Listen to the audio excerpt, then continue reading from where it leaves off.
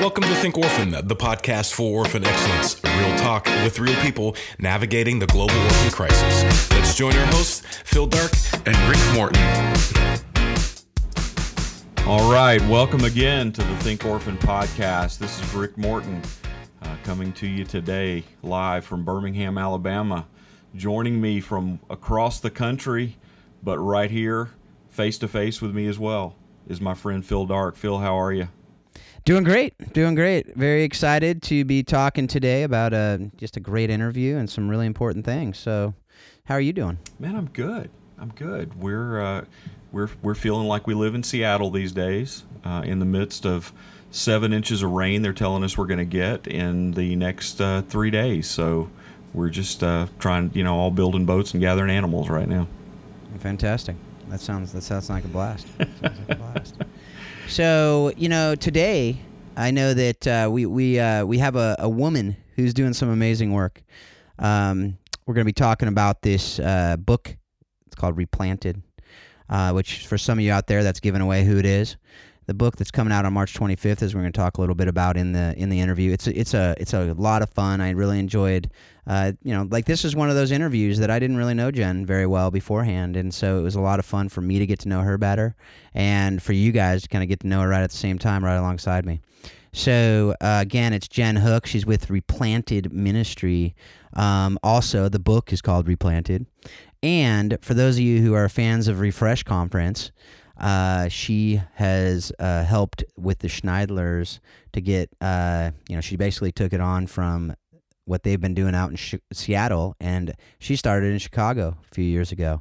So now she's been able to put that on the last few years, and so it's great to be able to offer it, as she said, to people who might not be able to go from Florida all the way over to Seattle.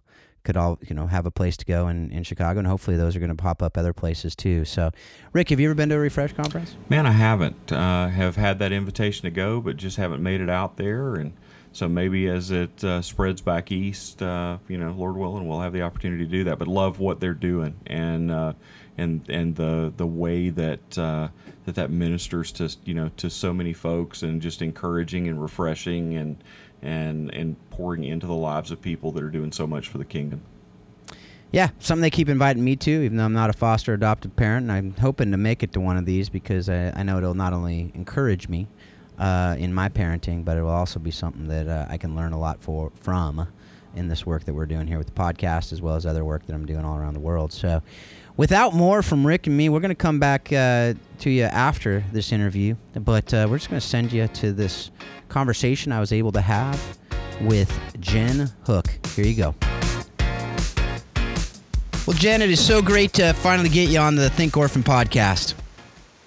Yeah, thanks for having me. It's great to be here. So, Jen, today we're going to be chatting a little bit about your new book that's going to be coming out pretty soon. I know that's really exciting for you and your co-authors, and so we'll get to talk a little bit about that. But before we get into that, I know a lot of our audience is probably, hasn't been privileged to be able to meet you and get to know you a little bit. So I'd just like to share your story a little bit with our audience and how you became an advocate for orphan and vulnerable children. Yeah, so I actually grew up on a dairy farm in Canada, and I pursued my undergraduate degree and decided that I wanted to go get my master's degree in clinical psychology. I was feeling a strong desire that I wanted to work with kids and do counseling, and so I packed up and headed off to Wheaton College near Chicago for my master's degree. And it was during that time that I just started to really feel compelled to want to work with kids in some capacity, but I wasn't quite sure what that would look like. And so after I graduated, I received a job offer to work with kids in the foster care system in Illinois. And as soon as I started that job, I just knew that that was exactly where God wanted me to be. And so I started doing trauma counseling with kiddos as young as 3 up to 18, and then also counseling for birth parents that were trying to experience healing and reconciliation with their family and with their kiddos. And so, yeah, I started working in the foster care system, and that just opened my eyes and honestly broke my heart. It was during that time that I just really saw so many of my families just really under-supported. And just feeling really tired, really alone, and really isolated in their journeys. And I just kept thinking, where is the church in this? The church needs to be doing more. So many times churches are all about, the message of the cause of the fatherless is near and dear to the heart of God, but we don't always see as many churches showing up after that message. And so it was one summer, I had been working in the foster care system for maybe 6 months or so, and I was attending a farewell party for a friend of mine that was heading to California. And one of our pastors was at this farewell party, and I got introduced to him and came to realize that he was an adult adoptee. And he asked a simple question, what do you see as the church's role in supporting families? And I just felt like there was a lot of my heart around that and wanting the church to do more. And so we started brainstorming and talking together. And he said, hey, I think we should do something. And so he went to our senior pastoral staff at my church, at Church of the Resurrection in Wheaton, Illinois. Mm-hmm. And they said, hey, we want to do something. Let's go for it. And so I just started dreaming into the ministry, and there were some families that were in our church that also had a really wanted to get involved. And so we started meeting together and just talking about what would it look like for us to practically support families. I sat with kids in foster care who felt so alone in their journeys as well. I remember working with a little boy who was about 10 years old who was almost embarrassed and ashamed that he was in foster care. And he didn't want his foster parents to pick him up from school because he was afraid people were going to ask questions. And so, there was so much that I was just seeing where it was our kids and our parents were just feeling really alone, misunderstood. There's so many feelings in the journey. For this little boy, he really wanted to go home to his mom.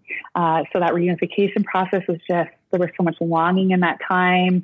He, obviously fell in love with his foster family as well. And there's just so many feelings and so much to navigate in that journey. And so I just felt like we really need to be the hands and feet of Christ to our families, and we really need to show up in tangible ways and support them. Especially to help families thrive, right? This journey can be really long and hard, right? Kids who are in foster care, almost, they wouldn't be in foster care if they hadn't experienced some sort of trauma, Yeah. And so trauma impacts our kiddos emotionally, behaviorally, in a variety of different ways. And that journey of healing can be a long process. And so we need to wrap around our families. We need to wrap around our parents in this process and show them just an abundance of grace and love from the church. Yeah, it's funny. You're talking about something that is so we talk about it a lot on this show, and it's so important for us to fully understand the wraparound care, the idea of really being able to come around adoptive foster families, come around people that are in this work, and and I think that goes for anyone working in the context of orphan and vulnerable children, because there's so much vicarious trauma. There's so many other issues that come up, as we've learned about on the show. We learned about if you've been doing this work at all over the last several years, these different concepts are becoming so much clearer, because I think we're really opening to it, right? It's not something that we're just having off to the side, but this is something that's becoming core to what we're doing as the church, because we're seeing the gospel call to it. I know that you have done, with the Replanted ministry that you have, and with, you've taken the Refresh conference and had it actually at Church of Resurrection a couple of years ago. In fact, I was like 3 days away from being there for it. I was at my friend's house. He's like, hey, we have the orphan care conference coming up at our house. I'm like, really? What? How did I not hear about that? He says, it's Refresh. I'm like, oh yeah, that's right. Refresh Chicago. That's right. And so I didn't realize it was at Church of the Res, as they call it there in Wheaton. See, I'm hip. I can hang with you there. I know, you're so hip. So anyway, but can you just share a little bit about Replanted? How I know today I really want to get into the book, which is also called Replanted, but I know that's a ministry that you've been able to start, and it goes to everything we've been talking about. But what does that look like, and how is that helping people in the area? And then talk a little bit about Refresh as well, and how that got started there in Chicago. I know, absolutely. From Seattle, obviously, but I don't want to. We already had Andrew Schneidler on here, so I want to clarify it is part of the same movement. So. Yes. Yeah, absolutely. Yeah. So Replanted, we just started because we were like, hey, the church needs to be involved in this process from day one with our families, whether people are considering foster care adoption, are actively involved, for people who want to know how to support families in ways that is helpful and not harmful. We just really felt like we wanted to empower and mobilize the local church to just really be equipped to love and support our families well. I've heard so many heartbreaking stories from families who would come to church on Sunday, and because of their kids' trauma, our kiddos have a hard time sometimes, and they're not bad kids. They're not kids that are misbehaving, but when we have cultures, church cultures that don't understand the impact of trauma on our kids, we sometimes can be unintentionally judgmental and critical. And so I've sat with a lot of parents who just, the Sunday school program coordinator would say to them, like, hey, we just can't meet the needs of your kid in our program. And so you either need to be here or they can't participate. Right. And to me, I'm just like, this should never be the message of the church to our families ever. Our message should always be, come as you are loved as you are, and we're going to empower and we're going to get equipped and we're going to meet the needs of your family because we love and care for you so much. And so that was really our heart, was to say, hey, we know your kids have been through a lot and their histories, have really shaped who they are, but that does not define their identities. And we want to come alongside you, your kids, you as parents, show you that you're loved, show you an abundance of grace that we receive from God, and be in the trenches with you. And so that was really what we wanted to do with Replanted. We also wanted to say, like, hey, there's so many things that divide the church nowadays, but we know the heart of God towards the fatherless is so important, and that can unite the church. And so we wanted to be a unified body of Christ as we do this work together. And so for us, really taking the motto of, it's not just about one church, it's about the church, capital C. And so what we really wanted to do is, we know support is so valuable, and we wanted to take our families from just surviving and move them to thriving. And so there's 3 key areas of support that we look at. One is informational support, 2 is tangible, and 3 is the emotional, spiritual support. And so those are kind of the 3 different areas. Informational just, is about educating so that's trauma trainings, things like that, understanding how trauma impacts our kids, attachment, sensory processing, it just unpacks a lot of the educational pieces that can really help us meet the needs of kids well. Tangible is just looking at what are the tangible resources that family needs. A lot of times we think about like adoption. We're like, yes, adoption, we know can come, there's a large financial responsibility with adoption, but a lot of times we don't think about all the other financial parts of it as well, and foster care, right? So getting your home ready, post-placement services for kids. So a lot of our kids end up needing medical support or, counseling, speech therapy, occupational therapy. I know families that have taken out second mortgages on their homes just to be able to pay for all these bills, right? And sometimes that can blindside our families when they don't realize, some of those expenses. So we talk a lot about tangible support and how can we meet those needs. And then the big one that we focus on is the emotional, spiritual support. So bringing our kids and our parents together in community where they can come as they are and be understood and just be with others who really get it and can empathize with their journeys. When you can sit in a room with people and say, me too, I know that feeling, I struggled with this myself, our kids are going through something similar. That's a really powerful opportunity to connect and know you're not alone. There's other people that understand. So that's kind of the context. And so with that, we got partnered with, so we were launching small groups for our families to connect with each other. And we got connected with Andrew and Michelle Schneidler out at Refresh Seattle. And Michelle and I, we had such a great conversation, but she's one of those people you're like, oh, they're like kindred spirits, And they were doing this conference, and it's so cool. If you guys haven't heard of Refresh, you need to go. It's really, I don't even, like to use the word conference because I really feel like it's more of a retreat. So the goal is just to love parents so much, refresh them, inspire them, equip them, pamper. We do fun, no way giveaways, pampering, community things. And then obviously we do some of the breakouts and stuff like that as well around equipping, but it's really meant to just kind of blow the socks off parents, right? Where it's we want to show parents we see you, we know what you're going through, and we are here and we are going to encourage you and we're going to refresh you. And so they had started this conference in Seattle. So cool. And Michelle was feeling like, hey, a lot of our families come to this, and then the other 363 days of the year, they're back in isolation. And so we talked, hey, what would it look like to build support in the actual communities?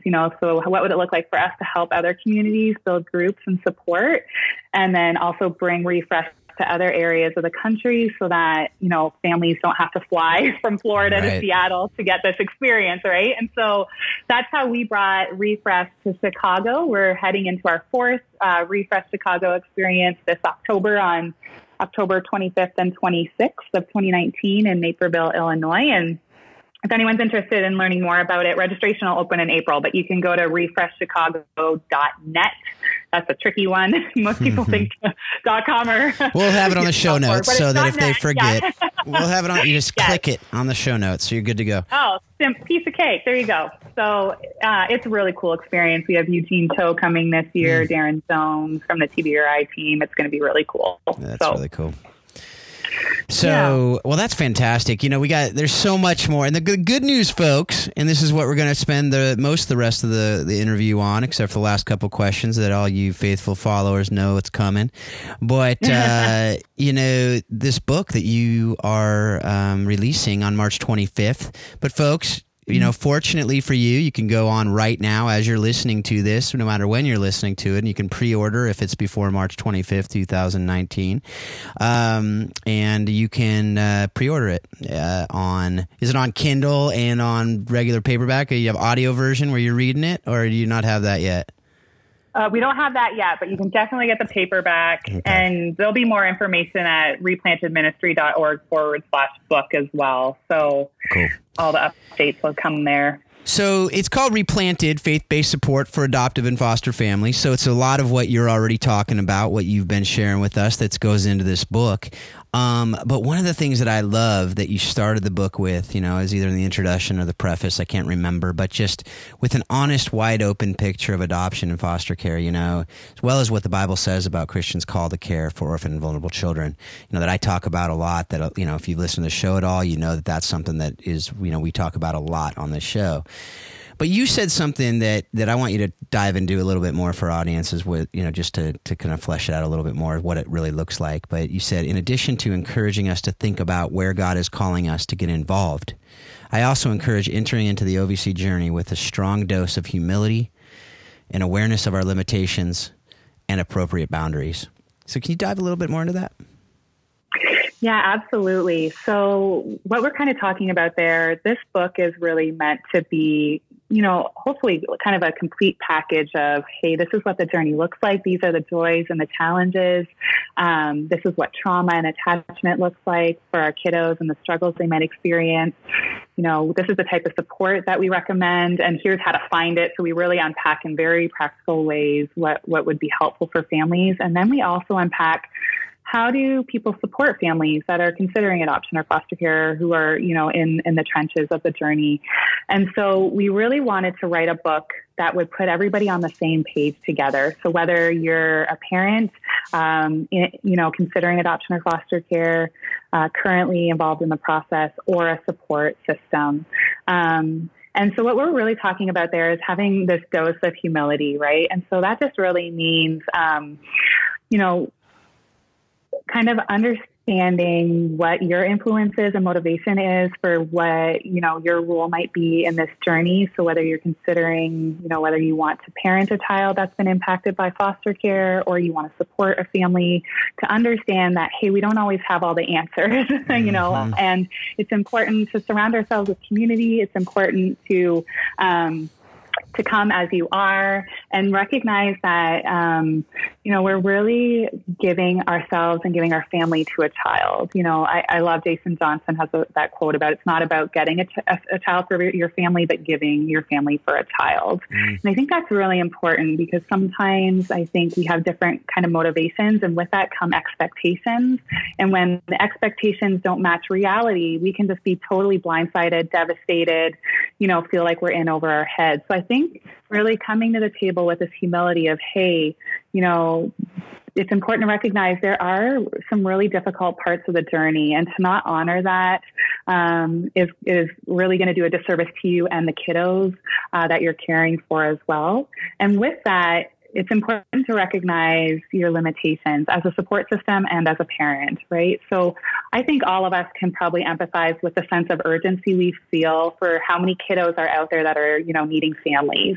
Our foster care systems are overwhelmed with kiddos that have experienced abuse and neglect. we've got many kiddos in orphanages and, institutions that, need families.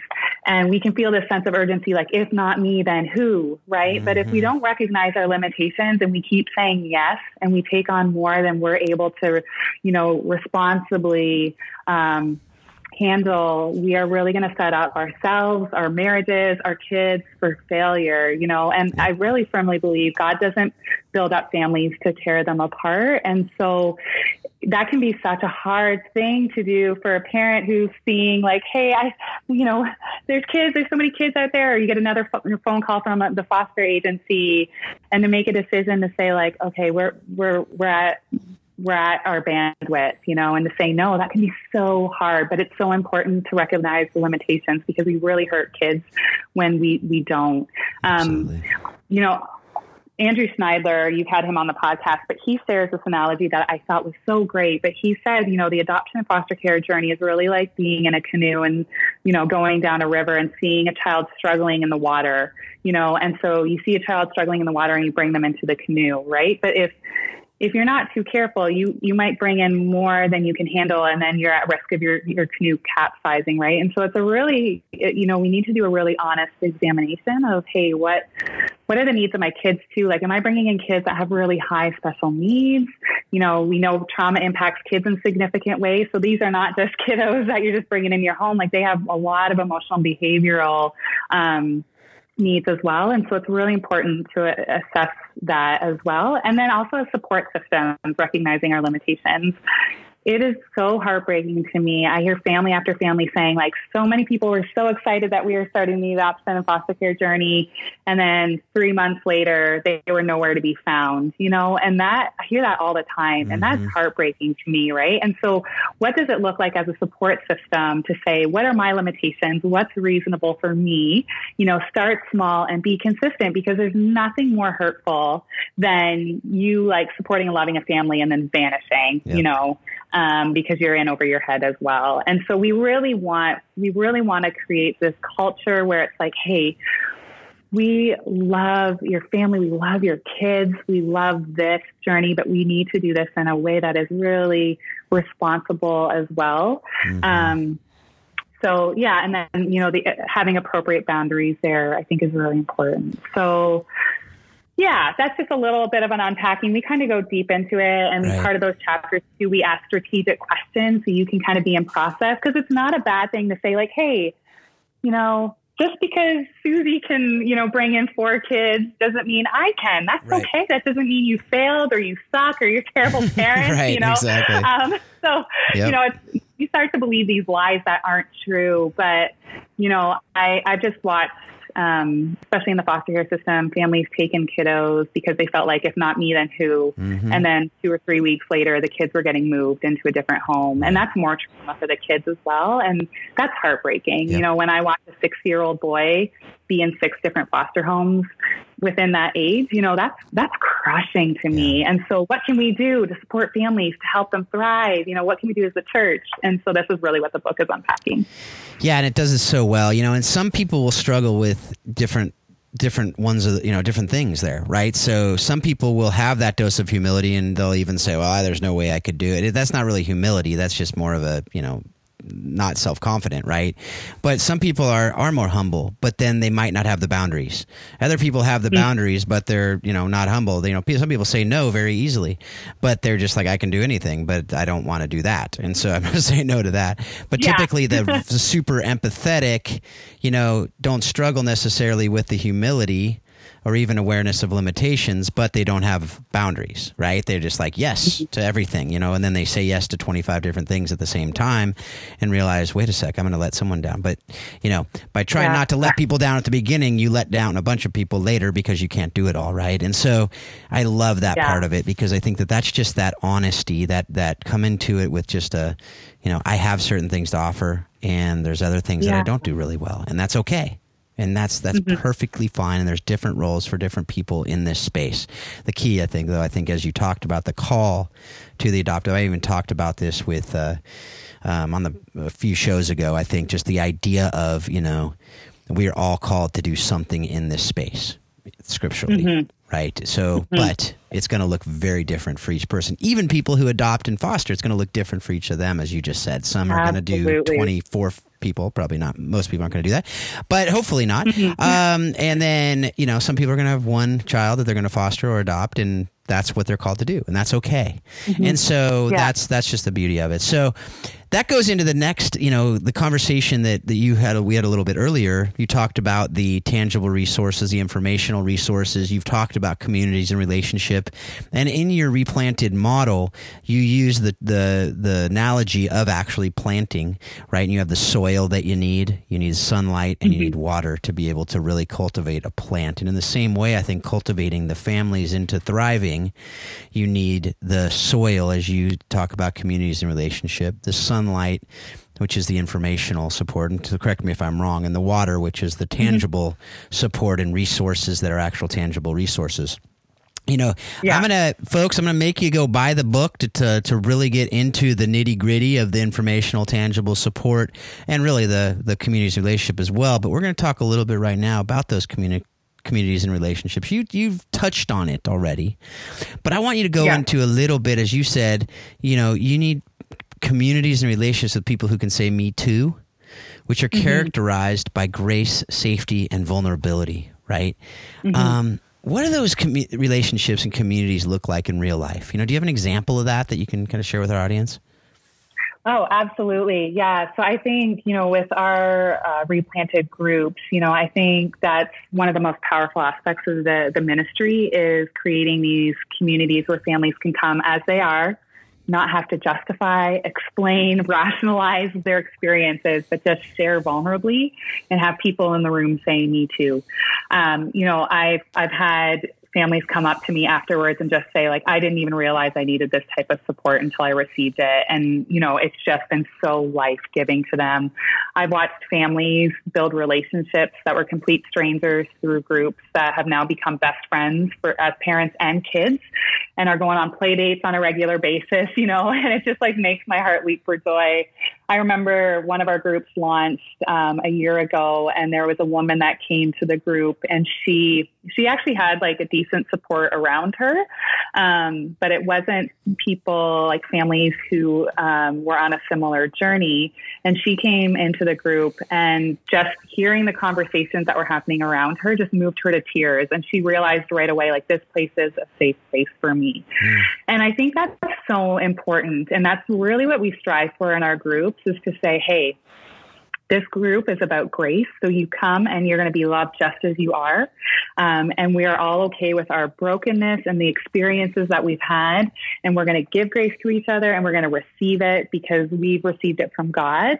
And we're about creating that safety, right? So many times our parents have, received judgments and criticisms from others. So, people might look at their parenting style and think, oh, that's too lenient. Or they might see a child misbehaving, right? And thinking oh, it's because of the parenting, that's why the child's acting that way, right? And there just isn't.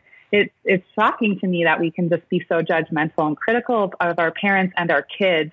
And so, it's so great when our parents can come as they are and say, I am struggling. I feel like a failure as a parent. I feel like I'm at my wit's end with, responding to the trauma in my child, and know full well, hey, I love my child so much. I don't have to justify this, but everyone else can empathize with, hey, the struggle is real. This journey can sometimes feel really long. Well, we're helping our kiddos heal from the experiences that they've had, so many times too, many of our parents can empathize with, you share something vulnerable, something that's happening. And the first thing the response you get from somebody is unsolicited advice, right? Oh, have you tried this? Right. And our parents are just wow, ready to pull their hair out, because it's it's not that simple, right. And it's such a myth. It's so invalidating when you share your heart, share the struggle, share maybe what your child is experiencing, and then somebody just throws advice at you, right? That can feel so invalidating. And it really does communicate well, they have the answers and I don't, right? And so we really, in our groups, we want to create this space where it's hey, you get to share what's going on, and we're not giving advice to you unless you ask for it. Because obviously we know adoptive and foster parents are typically in a more unique position to give and offer that advice. Mm-hmm. But it's really about discipleship. So we want our families to be able to share authentically what their journey experience has been, but we also want to disciple them through it as well. So we don't want to leave our families stuck there. And so it's really about finding that hope and that community.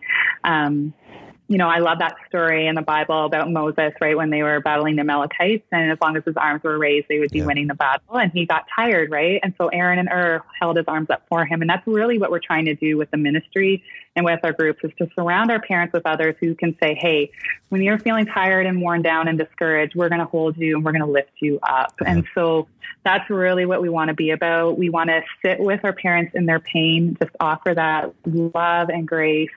It's so disarming when you sit with other people who get it. Yep. So absolutely. And, I've found, just in different types of groups, right? Whether it's a men's group, whether it's a Bible study, a life group, whatever it may be, that often when you have those places of grace, safety, vulnerability, it also turns into a place that challenges you to be better in the midst of, when it might be easy for you to, feel sorry for yourself, but to realize, no, other people are doing this with fervor and zeal that I can have too, right? Like in the midst of this brutally hard time, right? You talk about like desiring God, talk about the joy and suffering, right? Like that is so much easier in community, right? And so just absolutely love that. And then, oh wait, you're going to say something? Well, I was going to say, I think that's so powerful too. And I think like God never intended us to do this life alone. Like we're the power of the kingdom is in community and in relationship. And, it even says in scripture, like we're not promised an easy life. We're actually promised the opposite, right? And so we can expect that we're going to experience challenges and difficulties, but it's so important that we have people that can rally around us when we're in those seasons. And just as much for the parents, our groups are about the kids, because man, our kids have gone through a lot. They might have experienced different, abuse, neglect things, but there's just their whole identity and story is something for them to process as well. So many of our kids, they might not know their birth parents. They might not know their history. Maybe they, were adopted internationally. And so there's this whole grieving, their country and culture of origin. Kids in foster care are wrestling with the tension of, having their birth parents and their foster parents, loving both, desiring both sometimes, and just the tensions of that, the waiting process. And so it's so important our kiddos can come and be in a space where it's like, hey, other kids understand what I'm going through too, I remember I was working with a little girl and I said, what are 5 things I should know about you, And I think she was like 5 or 6 at the time. I can't remember her age now, but she could have said anything. My favorite color is pink. I love ponies, whatever it would be. Right. And the first thing she said to me is, I'm fostered. Right. And so this our kids are thinking about this. This is on their mind. Right. And so they need a space where they can come and be able to share and be with other kids who can be like, me too. Right. I know what you're going through. Right. I understand feeling like total disappointment and total joy at the same time, Absolutely. So, No, for sure. And this is something that, the last thing we're going to talk about substantively in the book is the idea that, you actually don't just stop with the adoptive and foster parents, helping each other, but there's a whole team that goes behind it. I know my brother and his wife just started fostering about, a year or 2 ago. And, we're part of that, right? They brought their foster kid over the other day and we were hanging out together, and it's a family thing, right? So for me to know how I can best help him in that context is very important as well, right? Rather than saying me too when it's not me too. Right? I totally, when you say, what's in whatever you're doing, when somebody's like, yeah, I totally get it. And you're like, no, you actually don't, but and that's okay that you don't. But for you to say, yeah, I totally get it is actually destructive often in there. Right. And so you go into that in the book that, and that's the thing, folks out there. This isn't just for the adoptive foster families to read. this is for those people and communities and churches and organizations or whatever that are supporting foster and adoptive families as well. And so you talk in the book about how these folks can help without hurting. And you also give some examples of things that you might be doing that might be hurting when you're trying to help, which none of us want to be doing. So can you just give an example or two of those two things? One is helping without hurting, but then the idea of maybe things that you think are helping that, pretty much foster and adoptive people are talking in the background saying, you know what, this is one of those things that we just don't like, right? Yeah.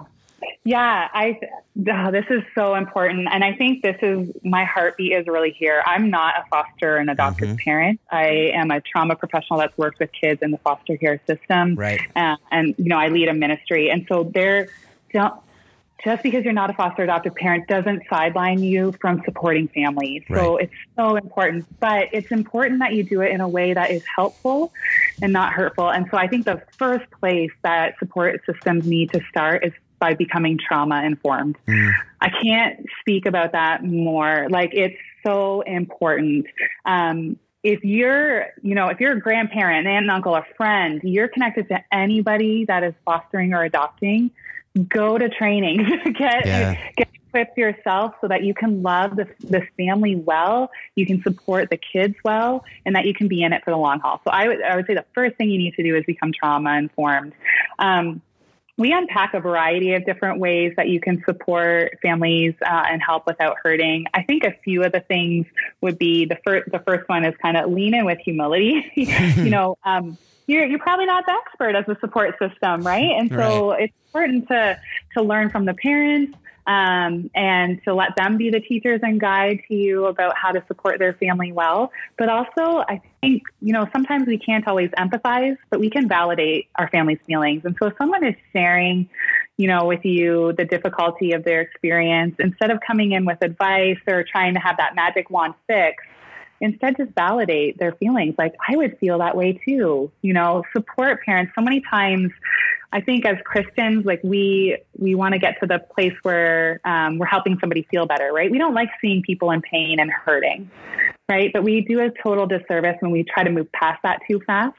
And so one of the best things we can do is just sit with our parents and our kids in their pain and just offer them our presence and relationship. I think that's something that's really powerful and something that our parents are longing for. I do facilitator trainings on a regular basis for our groups, and we do some interactive experiences. And that's one of the most powerful things I've heard from people. Like, what did you need in your time of pain and brokenness? And everyone says to me, like, I just needed someone to love me as I was and to support me and validate how I was feeling. And you can do that as a support system, that's pretty easy to do, right?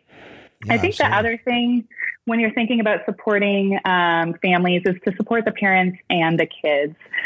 Sometimes, you can come in and recognize a family is maybe in a hard season and you want to help. But if we only come in when the season is hard, the kids are going to get the message that, like, I'm too difficult, I'm too hard for my parents to handle. And we don't want to send negative messages to our kids because they're precious and they're awesome. And it's about relationship for them too. So we want to be invested in our kiddos' lives and our parents' lives in a way that is really consistent. And then we unpack that. What does it look like to learn your limits as a support system? What does it look like to start small and be consistent over time, right? Because if you jump off the deep end and try to do too much, and then you've got to backpedal, that can be really hurtful to the kids and parents that you're in relationship with. So it's highly recommended to start the opposite way.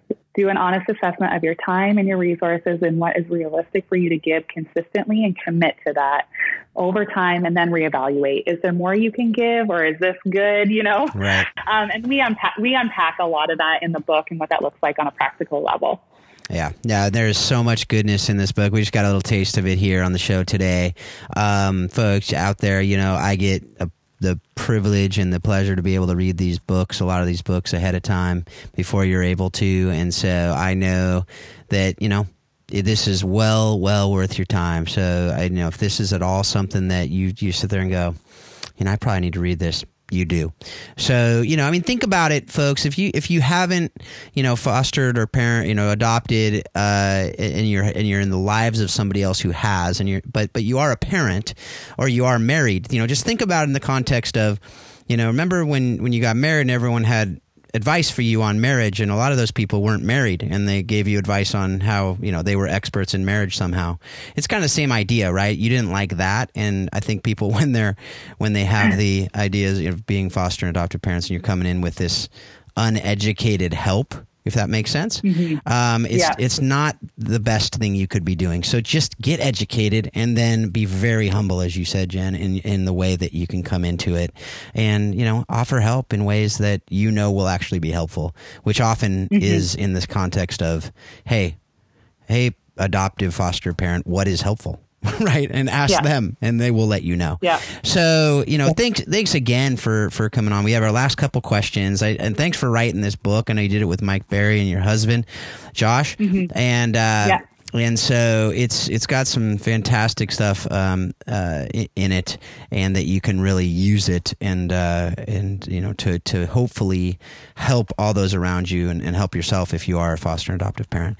So the last couple questions, if you got folks out there, I know if you're like me, you're very excited right now. You're kind of in suspense to see what Jen's going to recommend here. So what have you read, watched, or listened to recently that has most impacted your thinking on how we can love orphan and vulnerable children with excellence? Yeah, I wrote a few things down here. It's so hard to narrow down because I think being with like-minded people is just so powerful. Honestly, when I think about what has most impacted me, it's the kiddos that I worked with in the foster care system. I really honestly wrote this book as a reflection of what they've shared with me and just their experiences and how alone they felt, and sitting with the parents as well. And so I think those tangible experiences that I've had, holding 5-year-old children as they cried in my arms, it just broke my heart and said, the church needs to be in this. Like, we have to be. So I would say that's probably number one. Karen Purvis was really transformational for me when I was starting Replanted and working in the foster care system. I read her Connected Child book, and I heard her talk at a few different conferences and went to her trainings. And, she's got some really great therapeutic things that are helpful for kids with trauma, but honestly, just her heart for seeing a child's preciousness beyond the mess of the trauma and its impact on them. And I think that message goes to the families as well. Like, she was so empathic and full of grace and love, and really kind of embodied what Replanted is about. And so she was so transformational for me. I think too, Jason Johnson and Jamie Finn, they're bloggers that I really love and admire for the ways that they honor the authenticity of the journey, but just really ground their encouragement in scripture and just the reminders, that this is not about being successful and doing everything. It's about being faithful and loving. And so I just love that as well. So I think just, when you're with people that are like-minded, it's just so energizing, and it's just so refreshing to be like, hey, we're in this together. We're doing this kingdom work together. And that's profoundly beautiful to be able to participate in that, together. Absolutely. Now that's speaking my love language right there. The working together, collaboration, teamwork, how we can be better together. And it's something that isn't some cheesy slogan. It's real life, and it's biblical. I mean, it's what the Bible talks about. We're built for community. And when we are working in community, it'll be more life-giving. It'll be better. It'll be more effective. And so that's my prayer for all this. I mean, that's why we do this show, is to hopefully encourage that for people to really be able to see that. And some people do it more naturally than others. And I talked with Peter Greer about that when I talked with him about his book, Rooting for Rivals. I think some people just are wired for that. A little bit more with their personality, but everyone is wired for a community, and it might look a little different with different people. But yeah, like you said, when you get in the room with a few people who are like-minded on it, man, it's exciting, and it's very life-giving to that. So with that, what one person, or might be a couple people, or might be a group of people, has most impacted your thinking on how we can love orphan and vulnerable children with excellence? Yeah, I feel like this is almost similar to the first question, so it's really hard for me to differentiate. So I still think the kids that I had the privilege of sitting in the counseling room with have really, really shaped my heart for how we love and support families. again, Karen Purvis was just really transformational for me. But the other person that I was thinking about, there's two people that I found to be really kind of kindred spirits and have really challenged me in this realm. And the first I'd say is Michelle Schneidler. So Andrew Schneidler's wife, actually, the founders of Refresh. She is just really has such a beautiful heart for caring for families and kids, and is just deeply rooted in God's love for us. And so she's been really, inspirational for me. And then the other person I would say is Jamie Cabe. She is the founder of the Forgotten Initiative. Yep. And she's been really influential in my life as well. And just kind of what does it look like to just do more together, to roll up our sleeves and get into the messiness of, the daily mundane tasks, of what it looks like to support and love families through ministry. And so, and again, just so deeply rooted in, being the hands and feet of Jesus. And so they've been so encouraging to me in my journey as well. And so those are some of the people I would say have been most impactful. Well, thanks again, Jen. Basically, if you don't know those folks, those people that Jen just referenced and recommended, you have hours and hours and weeks and months of reading that will just blow you away with Jason and Jamie and the work the Forgotten Initiative's done through the Forgotten podcast and the Connected Child and Karen Purvis's work. And, so there's just so much good stuff there, as well as the book Replanted, which will be coming out again on March 25th, but you can go ahead right now to Amazon and pick it up. What was the website again? The Replanted, where you can get all your info? Replanted. Yeah, replantedministry.org/book. Sorry. And I hope you guys enjoy this book. I love you guys so much. And that was why we wanted to write this book. We wanted it to just be a package where we could say, hey, read this, look at the joys and the hardships, find support. And we wanted this to be a book that was for families and for support systems. So it really reads for everybody. And I hope it's an encouragement for everyone. One of the things that we say is, like, with the right support in place, parents can answer this sacred call not only with open hearts, but with their eyes wide open. And that is really what we're hoping for through this book. So I hope you guys enjoy it. We're excited for it to release in March. Yeah, so are we. And thanks again for coming on the show. And thanks for bringing your giftings from Canada here to the U.S. and for, bringing another great Canadian to hang out in south of the border. Yeah, I just got my green card approved, actually. Congratulations. I get, congratulations. Some Canadians would say that's a backward step, but, that's okay. Good job. My husband was working it, so. No, that's fantastic. So excited. So can't wait to get this out to everybody, and thanks again. Yeah, thanks. Well, thanks again, Jen, for sharing all that God's doing in and through your life with this great book that's going to be coming out soon. As I said, I've had the pleasure of reading it, and I look forward for all you out there to be able to have the pleasure of reading it as well. I'd love to hear your feedback on this interview and any other interview you've heard from us via the website, thinkorphan.com. You can leave a comment on our Facebook page or send us an email at info@thinkorphan.com.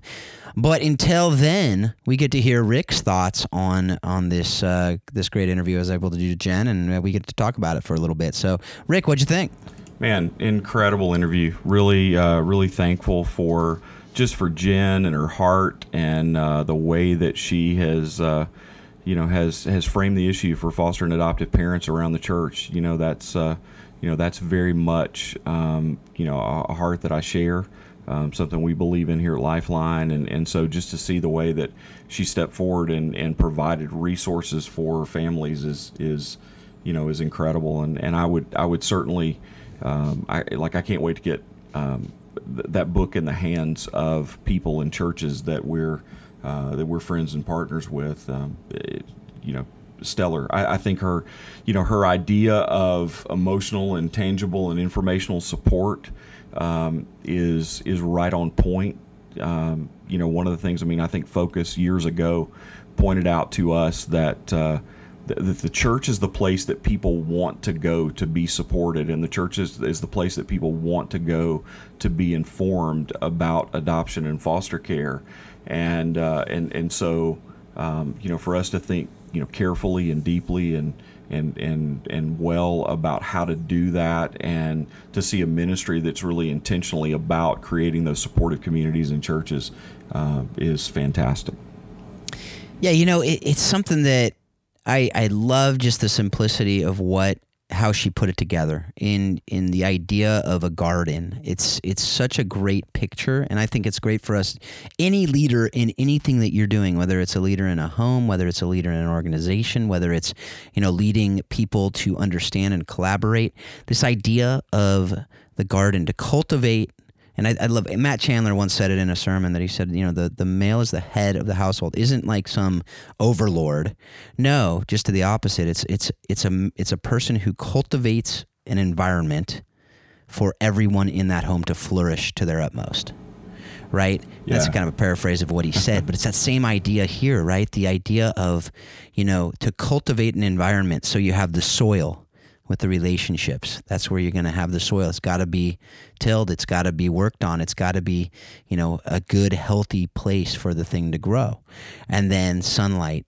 Without the sunlight, if they had the informational resources, right? That's going to put the sunlight in the water to be able to continually having the tangible resource to be able to come in. And, you can mix and match and say one's the other or whatever, but I think that is something that was so powerful to me, because, I love talking about that in the context of leadership, to cultivate that environment where everyone can flourish. Yeah. Right. And so that's what I love about this, is everyone being, even the people who are not the adoptive and foster parents involved in this, that they will be able to flourish more by being part of this relationship and part of this, literally loving the orphan and the vulnerable in a way that brings them into, what God has called them to be. But, I think, but also I would say that, she talks about, grace and safety and vulnerability, being characteristic of those communities. And I can tell you from personal experience, we've been a part of those sorts of environments within the church. And there is a need for foster and adoptive parents to be able to come aside and just be with people that get it. Just for you to be with people that have a kind of a shared understanding and a common experience in life, and that to really get down to particularly those issues of safety and vulnerability. There are things that you will find yourself dealing with, and sometimes they're quite frankly ungodly. Sometimes they're things that get dug out of your life because of the unique circumstances and the unique pressure of life. But at the same time, I think we feel like sometimes that going into an environment where people don't have that shared experience, and they really haven't experienced foster care or adoption firsthand. It's not a part of the reality of their lives, and we see these opportunities sometimes where people are quick to judge, and people are quick to kind of dismiss our concerns as hogwash, and are really like it's hard to identify. And so I think just the necessity of creating spaces in the church where families can get aside and can fellowship around the gospel, but also can just really kind of grind with each other on real and important issues in their family. Right. And as I said in the interview, like I really hope that part of that grace, safety, and vulnerability also is on the just raw honesty when someone does come in who doesn't get it and says, "Oh yeah, I understand." Right. And it'd be like, you know what, you don't. And that's okay. It's okay to not. But you can help in all these ways too, right? Because and I've been very careful in life. When somebody loses someone in a way that I've never experienced, I don't say, I understand what you're going through, when I don't. And it's in the same way. There's some different things that are going on, but you can still love, you can still care, you can still encourage. That's something that I thought was really important for us to remember and I love that she talks about the helping without hurting in the context of this, because not all helping is helping. Right. Right. So the other thing that cannot go unsaid is the fact that you said hogwash. which, again, is something that for the youth around the world, that's not something all of us Americans say on a regular basis. But it is something that I'm glad you pulled out, because it reminded me of like the Dukes of Hazzard and some of the things like that back in the day. So thank you for doing that. Man, I appreciate that. I'm a Southern Renaissance man. What can I say? Yes, you really are. I heard my father say that many times, so I'm passing that along to another generation. Yep, and that's better than a lot of the things we could say on the show. So, hey, I could. Yes, we could. We could So, school. anyway. We could school the world. yes, we could, but we're not going to today on that. So what we are going to do is, do you have any other last thoughts before we go to the recommendations? Because I can tell you, though, like Jen gave us a treasure trove of resources, which makes sense given the fact that that's what she does, right? But, do you have anything else from the interview? I think that, that one of the things that, that she talks about is just overall about helping the church to be a hospitable place for adoptive and foster families, and I can testify as part of our personal testimony as a family that we, as a pastor, there were times where the church was not a real comfortable place for us to be with our family. Our kids were different and didn't fit within the kind of the programs and the rhythm of life in the church, and I think a lot of times people wanted to help and wanted to be part of community with us, but they didn't know how. And so I'm really thankful for someone who champions that, who really talks about that informational support both for families, but also informational support for the church, and in like really how we minister to adoptive and foster families. We've invested in that a bunch at Lifeline. It's near and dear to our heart, and so we think things like our Equip to Love curriculum, things other people have done in helping, just anybody that's a part of the body of Christ know how to respond to kids coming from hard places. That's necessary work that we have to do if we're going to be churches that are really going to step into the space and really live out the mandate to care for orphan and vulnerable children. Absolutely, that's something that I think that is critical for us to be able to do, is to understand how we can do that better and continually do it better with most of this stuff, right? I mean, all this stuff, we're continually learning how we can do it better. So to have a teachable posture, and in the church, I think sometimes that doesn't happen in a lot of churches, where it's just kind of done the way it's done because it's been done that way, rather than learning and continuing to learn. I know that there's a really good resources for church ministry out there. Many different people we had some interviews recently that have been talking about that. Ryan North is one that comes to mind. I just saw, they have the children's ministry webinar, in fact, coming up. I believe it's after this is going to air, but check that out. We'll have the link to that on the show notes as well. But I'm sure they'll be doing it again if you missed this one. But it's just fantastic resources for churches. If you don't really know what we're talking about, as far as that you don't think you need to change anything, then I think it's probably something you probably need to look into a little bit more, because you can always be learning. And I think there's some really good stuff, that we can really know how we can do better. I think what Jen said was the one thing is be trauma informed. Yeah. Get trauma informed, right? If that alone, right? If there's like one thing, get trauma informed, so you understand that. So, all right, man. Hey, recommendation. You have a recommendation today. I do. I actually have two.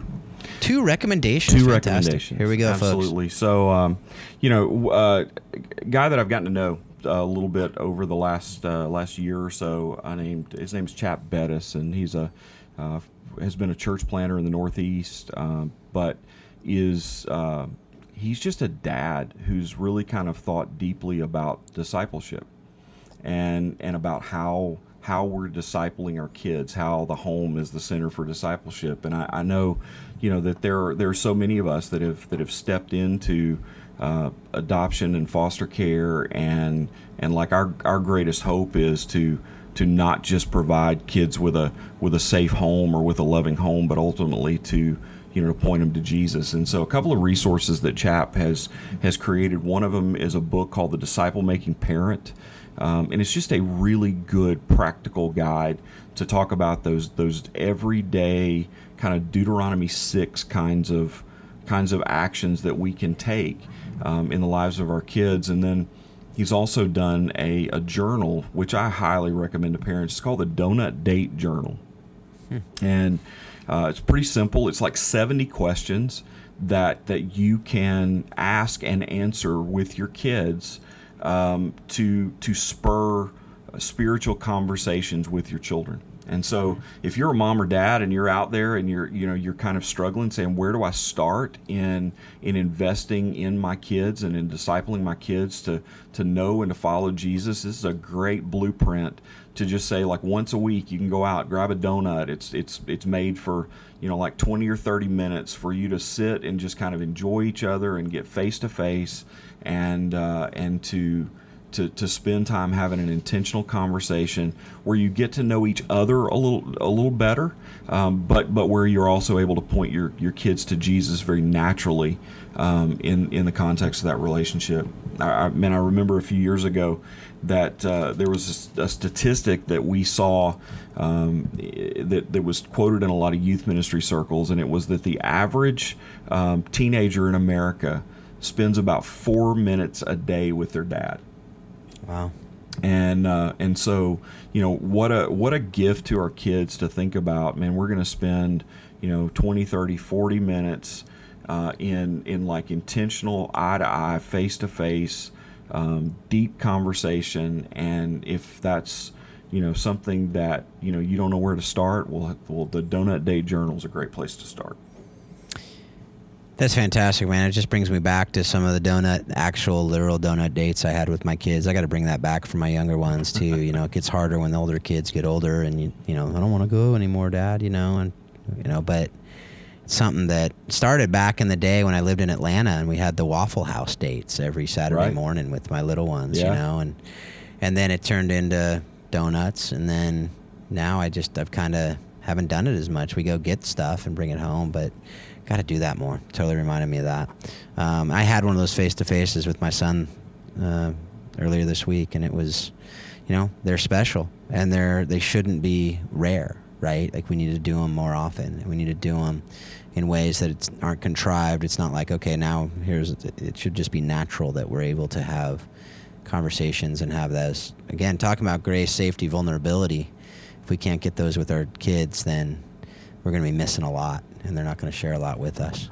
So yeah, and I think, awesome. Man, it's just so important, I think, for us to think in terms of the opportunity that God's placed in front of us to be able to just have ordinary, everyday kind of conversations about, like, we don't have to be talking about current events. We don't have to be, like breaking down the Colin Kaepernick situation or whatever. That's funny because that's a conversation I had with one of my kids recently, but we don't have to be talking about the depth of those kinds of things. It's just like our normal everyday life and where Jesus fits into that stuff. Mm-hmm. Absolutely, brother. Well, all right. Hey, folks out there, I just thank you for the download. Thank you for being a part of this conversation. I know Rick and I, it just means a lot to us that you're a part of this and you're engaging what we're engaging. And I just pray that you take all of it and you use it in some way to help you understand how you can love orphan and vulnerable children better and better each and every day. Thanks a lot. Have a great week. We hope you've enjoyed today's Think Orphan podcast. And for all the information in this week's podcast, please visit us at thinkorphan.com. You too can be part of the conversation. Send your questions to info@thinkorphan.com or join us on the Think Orphan Facebook page. Thanks for listening, and we hope you'll join us again on the next edition of Think Orphan.